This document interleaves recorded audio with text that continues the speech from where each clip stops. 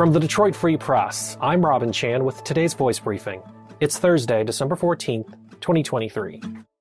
From criminal justice reporter Andrea Sahuri, Wayne County prosecutor Kim Worthy announced Wednesday that a suspect has been charged in the killing of Detroit synagogue leader Samantha Wohl. Michael Jackson Bolanos, age 28, from Detroit, was charged with felony murder during a first-degree home invasion and is believed to have acted alone. Worthy said the suspect did not know Wohl.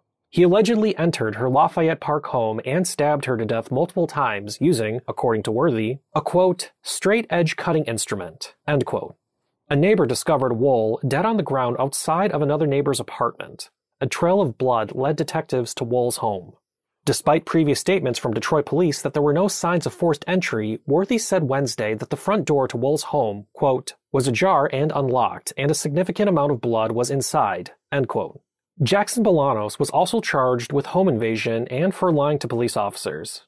For more on this developing story, you can search for Andrea Sahuri's article, Detroit Man, 28, Charged in Killing of Samantha Wohl, Jewish Synagogue Leader, on Freep.com. I'm Claire Hendrickson for the Detroit Free Press.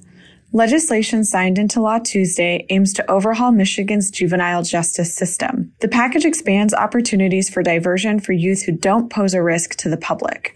It also requires the use of risk and mental health screening tools prior to diversion and eliminates certain fines and fees. Lieutenant Governor Garland Gilchrist II, who signed the legislation in Governor Gretchen Whitmer's absence, touted the changes, saying, quote, there are a lot of things that you can do to help a person besides lock them up. But he couldn't sign one bill in the package because it was not taken up for a vote in the state Senate before lawmakers adjourned for the year.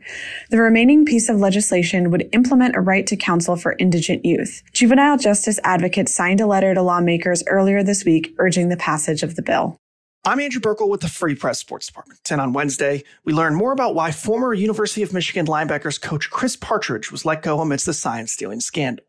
Back on November 17th, Partridge was fired by Michigan just a few hours before the team took off for their game against Maryland. The news immediately blew up online because it was also right after Michigan had a sudden about-face and decided to drop their legal case to try and get head coach Jim Harbaugh reinstated after a 3-game suspension was announced by the Big Ten. The two news stories put together carried extra weight, and there was rumblings that Partridge, who was allegedly close with another Michigan assistant who is no longer with the program, Connor Stalions, may have destroyed evidence.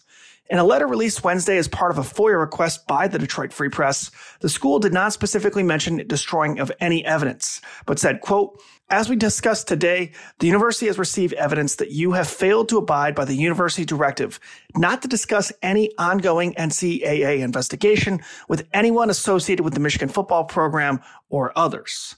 The letter then continued by saying that Partridge had been fired effective immediately and was not eligible to be rehired by the school. Partridge was in the middle of his second stint with the Wolverines under Harbaugh after leaving for a few years to coach at Ole Miss.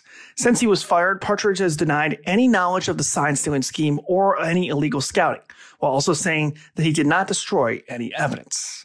To read more about this story and the many previous stories that led up to this one, head to our website at freep.com/sports or click on the link in the description of this episode. Find more from the Detroit Free Press on Freep.com. That's FREEP.com. Thanks for listening, and you'll hear more from us tomorrow.